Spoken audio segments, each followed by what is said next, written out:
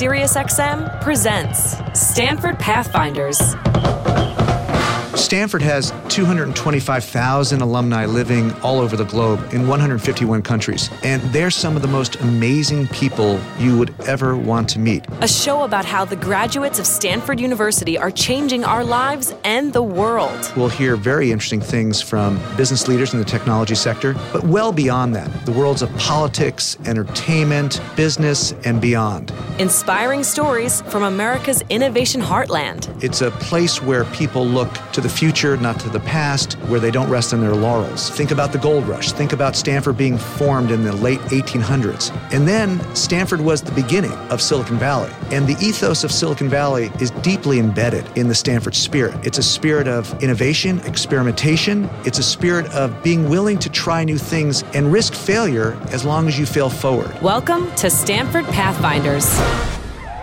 Today on Stanford Pathfinders, two-time MVP and Heisman Trophy winner, the most celebrated athlete in Stanford history. I owe a lot of it to the guys I played with. I played in the NFL for 17 years, went to Stanford for 4+, and yet to this day, those are my best friends. Former Oakland Raider quarterback Jim Plunkett talks about his legendary career in the NFL. Al Davis gave me a chance across the bay and put me in a situation surrounded by players who could really play the game. This week on Stanford Pathfinders, Jim Plunkett. Now, here's your host, Howard Wolf. Football has been a part of Stanford since 1892, a year after the university's founding. Over the course of the last more than 125 years, many Stanford football players have become household names. Chuck Taylor, Ernie Nevers, Frankie Albert, Darren Nelson, Gene Washington, John Brody, James Lofton, Tommy Vardell, Christian McCaffrey, John Elway, Andrew Luck. These were all amazing Stanford football stars. But only one Stanford football player has ever won the award given each year to the most outstanding college football player. I speak, of course, of the Heisman Trophy. That Stanford legend, that Stanford icon, is none other than Jim Plunkett. Jim Plunkett, who graduated from Stanford in 1971, was a star for Stanford, leading them to a Rose Bowl victory in that same year. After Stanford, Plunkett became the number one draft pick choice of the New England Patriots and then played with the San Francisco 49ers and most memorably, the Oakland Raiders, where he captured the Super Bowl MVP title and a Super Bowl win in 1980. Perhaps most importantly, in keeping with Stanford's penchant for disruption, Plunkett fundamentally changed the college game. Quite simply, his amazing arm and passing prowess helped to change the notion of college football as a ground game, making it flashier and even more exciting.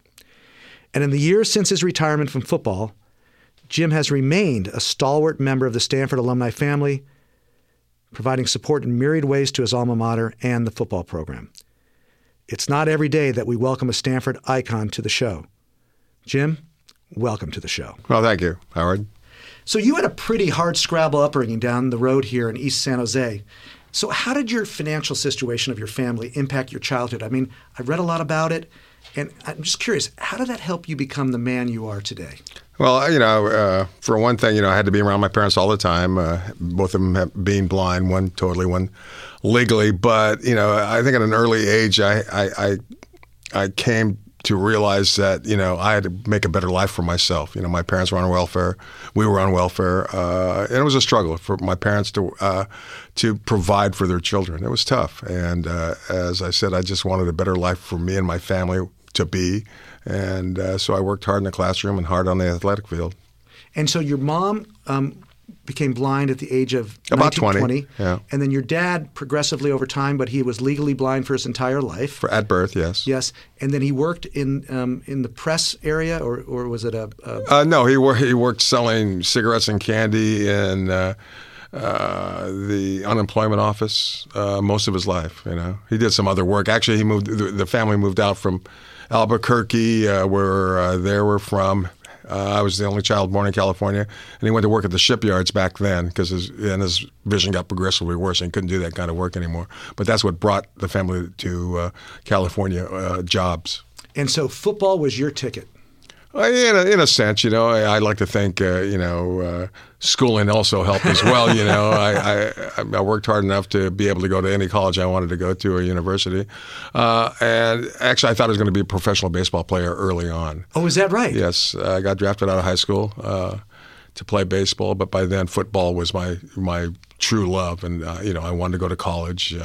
Did you ever wonder what would have happened if you had gone the baseball route? I saw too many people go into baseball and never get out of the minors. No, I never got out of the minors. And so I wanted to stick to football, and as I said, go to college and get a well-rounded education. So let's talk about college. Sure. So as you just said, you could have gone to any college you wanted to in America. I understand that you were focusing sort of here in California near your family. Right. And there was Stanford right up the road, and there was Cal. True, and there's Santa Clara actually. Santa Clara was also on the list. Yeah. Okay. So I guess it was even closer to home. We didn't have a car, so I can get to and from school. But I wanted to play major college football, and actually being raised Catholic, Notre Dame recruited me. I thought about going to Notre Dame, but it was just too far. Too far. I had to be close to my family, so it was between really Cal and Stanford, and what tipped the scales for Stanford for you? A lot of reasons. John Ralston, Mike White, Dick John Vermeil. Ralston, the coach at the time. Yes, Dick Vermeil, Mike White, Rod Rust, who was really in charge of me and my family, and the thing that really made Stanford important to me was right after my senior year, I had to have surgery on my neck. I had a tumor on my thyroid, and it might have ended my career before it even started. So I called up Rod Rust, and I told him, I still want to come to Stanford, but I don't know if I'll be able to play for you and then I explained what happened with the tumor on my thyroid, and he said, you know what, Jim, even if you don't play for us, we want you to come to Stanford anyway. And that really... And they'd honor your scholarship? They would honor my scholarship, and that made all the difference in the world. I bet it did. But then you get here, and the very famous John Ralston thinks, you know what, maybe he's not a quarterback for us. Maybe he's, I don't know, maybe he's a defensive end. Is that story true? Oh, it's very true. So Ralston thought that you, with that arm of yours, should be a defensive end. But you have to remember, in those days, we only had a freshman team. There wasn't 4 years of varsity football, only 3. You had to play freshman ball. You couldn't play varsity your freshman year. No, and I had a terrible year. I was coming off, I didn't get started until about 2 weeks after school started because I just had the surgery. I got on the football field too soon, pulled every muscle in my body, trying to perform. But I started all 4 games for Stanford, but played terribly. And when spring brawl came along, I continued not to really play all that well. And so as John did, he brought in all the players into his room, to his office to talk to us about what we had to do over the summer to prepare for the next year. Individually, one-on-one. Yes, and that's the way John was. And he told me, that, we want to make a change. We don't think you're ready to play quarterback for Stanford University, but we know we saw you play defensive end. You went to the North-South Shrine game in L.A. as a defensive end. So he had seen you play defensive end in high school? Yes. I see. So they were going to make a change for me and not be a quarterback. And I said, John, a couple of things. Number one, the situation the situation was like when I came to Stanford, having had that surgery. I was not my normal self. I could play a lot better than I did. And number two, if you move to defensive end, I'm going to transfer. I'm not a defensive end, I told John.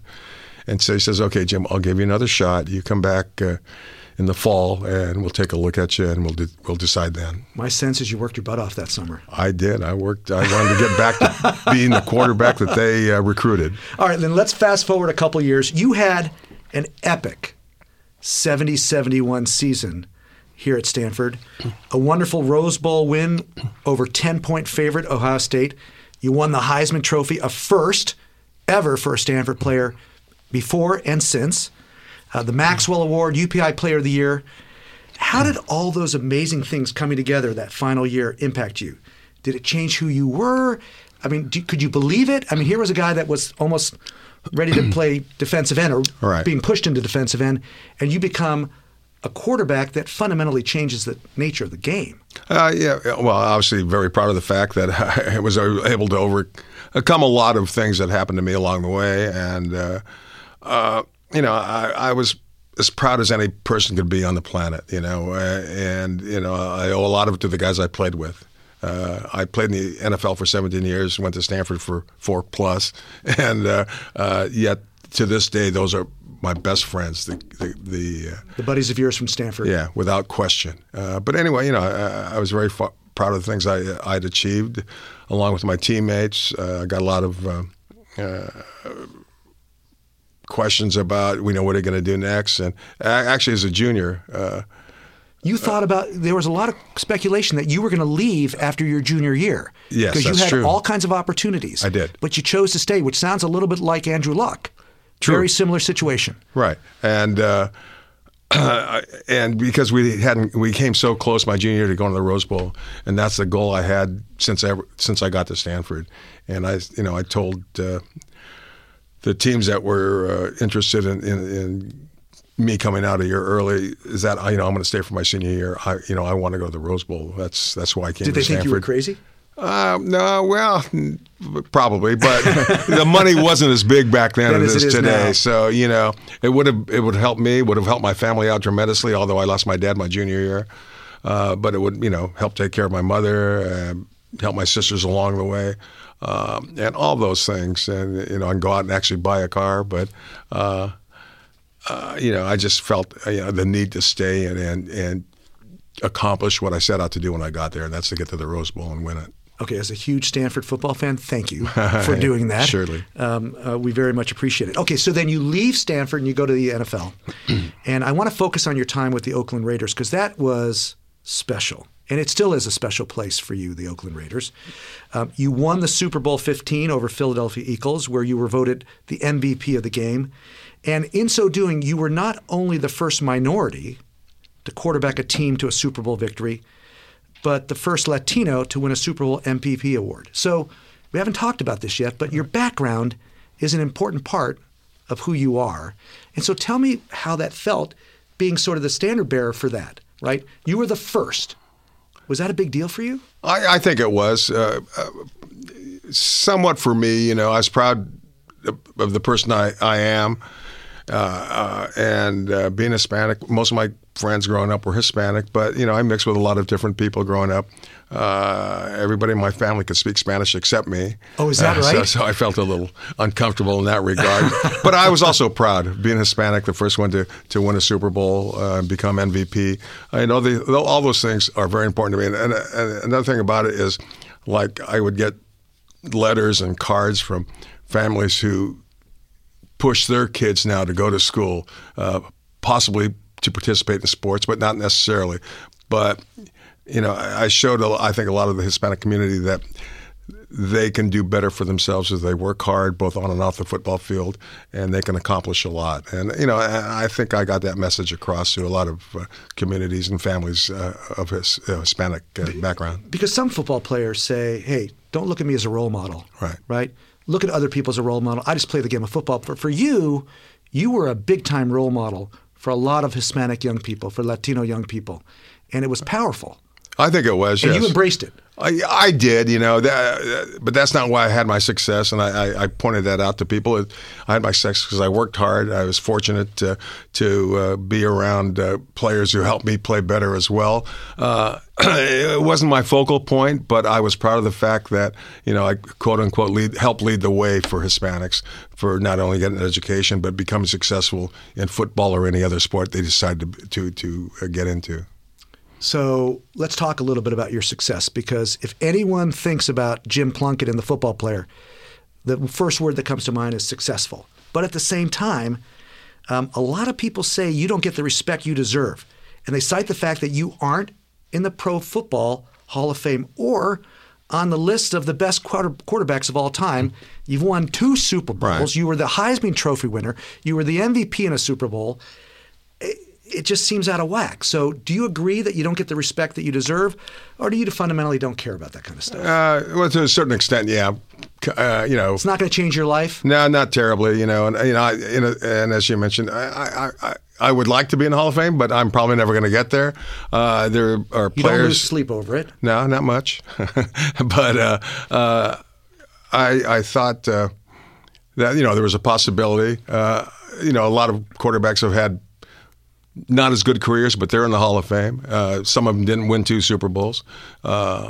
And I struggled early in my career. There's no question about it until I found a home with the Raiders. But I was, rookie of the year for the Patriots. But then I just got beat to a pulp when I was running the option in the NFL. It took its toll on me, and I moved on to San Francisco. That did not work out very well. And then Al Davis gave me a chance across the bay and put me in a situation surrounded by players who could really play the game and protect you? Protect me, get the ball back on defense, do a lot of good things. We had a guy named Cliff Granch who unfortunately just passed away, who could outrun anybody, and he was a very impactful player for us. Todd Christensen came into the league once again, another impactful player at tight end. Marcus Allen. I was very fortunate to play with those guys. There's something special about the Raider Nation, and you've remained a big part of the Raider Nation for the last 30 years. I mean, Sure. Your identity is not only Jim Plunkett, the great football player, but you are a phenomenal citizen of that Raider Nation. What is it about the Raiders that make them so special? Well, you have to go back to Mr. Davis, Al. Having signed me, given me the opportunity to finally win some football games towards the end of my career, and we had a lot of people who, like myself, but in other ways, struggled with other teams, and he found a way to bring them all together. He didn't care who you were or what you did, for the most part, as long as you played football for him on Sunday. And he brought a lot of renegades to that football team. There were a lot of renegades, that wound up being very successful under his leadership. Interesting. So let's switch gears. There's been a lot of talk about an interview you did a couple of years ago when you said that, and I'll quote, "Your life sucks," and that it's, quote, "no fun being in this body right now. Everything hurts." So I want you to tell us a bit more about what this means, how those many, many years playing in the NFL and also at Stanford, what that did to your body, what's the effects today, how do you feel, and how does that inform how you look at things in the future for football? Well, initially, rules were a little bit different back in the day. Quarterbacks did take a beating. As I mentioned, I ran the option. There was no sliding rule when I first got into the game. Oh, so you couldn't slide as a quarterback? Oh, you can slide, and they can still hit you. Oh, I see. But that rule came into being a few years later. And I was a stubborn guy. I would take linebackers on, or even defensive backs who were twice as strong. They're built like crazy. They can really deliver a blow. And I thought I was tougher than them, but I found out I wasn't. So I did, and I took quite a beating. And I said for 3 years I ran the option at New England under Chuck Fairbanks, and quarterbacks shouldn't be running the option in the NFL. Maybe every once in a while, but I ran it quite a bit when I was with New England. And you took your hits. Yeah, I did, and I've had 18 surgeries. 18 surgeries. A lot of these parts aren't mine. I've got artificial knees and artificial shoulder. I've had back surgery, shoulder surgery several times, knee surgery several times before they got replaced. And it's taken its toll on me. And you're right, I do not feel very good most days. It's a struggle sometimes to get around. This is Stanford Pathfinders. I'm Howard Wolf. More with Jim Plunkett, Stanford football icon, next on SiriusXM Insight 121.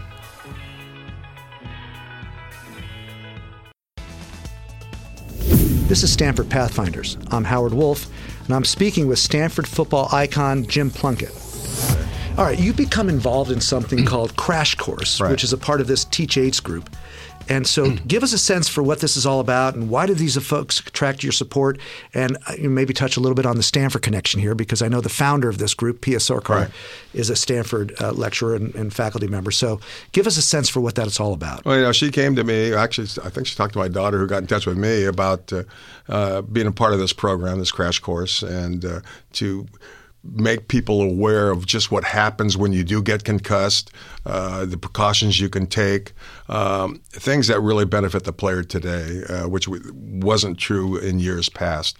And to know more about your body, what's going on. Sometimes you get concussed and you don't really realize it. You go home and then you're not feeling well, and you don't know what's causing it. And they bring this stuff to light, and they provide opportunities where you can go out and see someone, talk about it, get help, all things beneficial to today's player. And is the focus mostly young people, like children that are perhaps participating in youth sports, or is it at the college level or at the pro level? Well, yeah, I think it starts very early in the program. I really don't know if many children concuss, though, as far as my studies go. But I'm sure it happens on all levels, and they just want to bring it to light. These are the things that are possible. These are the things that can happen to you when you're playing, a violent game such as football, and they want you to be protected as much as possible. And one of the things I've learned from reading about Teach Aids in the crash course is that it's not just football. I mean, women's soccer, played at the high school and the college level, also has tremendous number of concussions, right? Because there's no padding, and these women go up for a header, and they hit each other's heads as opposed to the ball, and they're concussed. So it's not just football. There are a lot of sports where this is happening. Look at water polo when a goalie gets hit with a ball in his face. Right. Look at lacrosse. I mean, there are all these sports where you wouldn't think about it, but in fact, it's dangerous. It is, and even hitting a header with your head, can shake up your brain a little bit. Obviously, the majority of those things happen, on a football field, but they do happen in a lot of other sports. You get hit with a baseball when you're at bat, Perfect example. Yeah, it can easily become concussed. And they're trying to make people aware, on all levels of sports, from the young to the old, and the different sports that kids get involved in and men and women get involved in. And when you see the results of some of these articles about CTE and football players who have sort of their personalities entirely changed, and after they die, they do sort of an autopsy and they look at this, that does not surprise you at all when you see this. No, it doesn't. Less so, but some of the older players coming out of the league played before I did, after I did. A couple of them committed suicide. They disappeared from life in general. Right. One player did not show up for work for weeks. He got fired. He was living in his garage. Didn't know where he was, who he was. A lot of those instances have happened over the years that I've read about, heard about, and it's a shame. But they're trying to cut down this as much as possible. Football and the other sports being as violent as they are, it's going to be hard to prevent all of them. But they're doing their best. So let's talk about the future of football, right? Because it is fundamentally at its core, it's a violent sport. And when you hear the crowds yell, it's for that great stick, that great hit, right? That great tackle. And, in addition to the great passes and the great runs.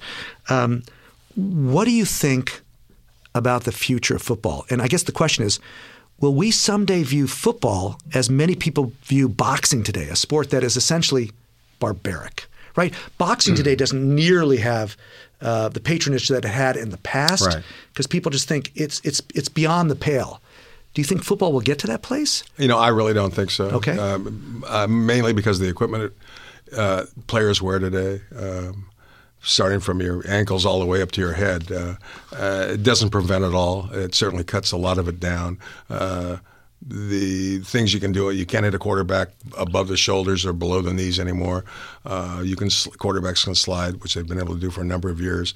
It's just a different ball game. It's still violent. Things are going to happen, but I can't see any major decrease in spectators watching the game of football, as far as I can see. And it's interesting because some spectators say we've actually already gone too far in reducing the violent nature of the sport. But I think most thinking people would say, you know what, that really hasn't changed the game that much. The fact that a quarterback can now slide and feel free, he's not going to get tackled or speared, that's a positive without question change. Yeah. But some people are saying, well, that takes away, that's not football anymore. Or some people say, isn't one of the proposals, Jim, that we should get rid of the kickoff because, when you have two different teams running full speed at each other, the impact is heightened. Right? Oh, without question. And, I've heard that same discussion about getting rid of kickoffs. But then you get rid of punts, too, because the same thing happens in punts. I don't think the game will fundamentally change that much. I think it will continue to go the way it's going right now with kickoffs, punts, some other rules to protect the quarterbacks in particular. And the equipment is, I think, getting better, each and every year. There's supposedly a helmet that can really protect your head from concussions and, head injuries. But the cost of each helmet's supposedly like $30,000. What? And the league's not going to do that. So. And then there's also this sort of train of thought that says the better those helmets get, the more reckless the players will become because they think they're infallible, right? They can't be hurt. Right, yeah, that's the other end of the spectrum, yeah. And some people say, let's go back to the old leather helmets, because then players will say, oh, I realize I don't have that protection, and so I'll play the game in a different way. Yeah, I don't think they'll go back that far. But, spearing's a penalty now. I mean, there's a lot of things you can't do that you could do before. But, I think football will continue to be the sport it is today, with millions and millions of people watching it all over the world. So a lot of people talk about the camaraderie of the game of football. And one of my fraternity brothers was Ivan Maisel, who writes about this for ESPN.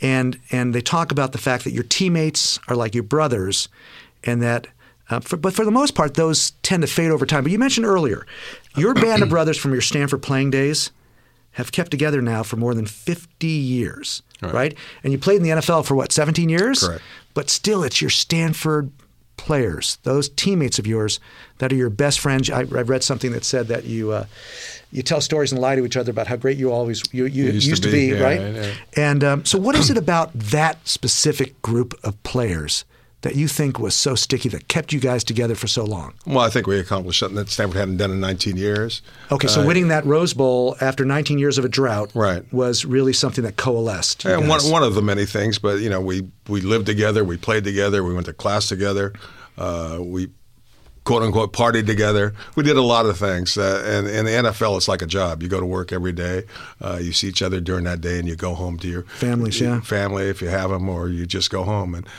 you don't nearly spend as much time with a professional teammate as you did with your college teammate.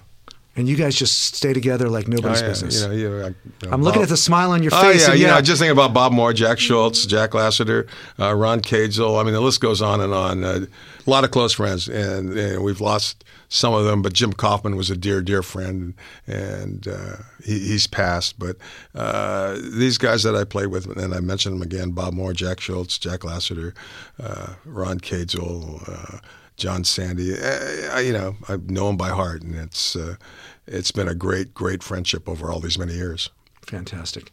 And Stanford football, the rise over the last 10 years, pretty exciting for you? Oh, exactly. It's been great fun, a great ride. They've turned things completely around, starting with Jim Harbaugh on with David Shaw. It's been great fun. Met a lot of the kids. They're great kids. They work hard. And you look at them, and they're Stanford students, and they're like no other, I think. I think you're right. Jim, thanks so much for being on the show. I thoroughly enjoyed having you. Thank you, Howard. Pleasure to be here. Thank you for listening to Stanford Pathfinders on Sirius XM Insight. Listen to this and other episodes anytime, on demand with the Sirius XM app.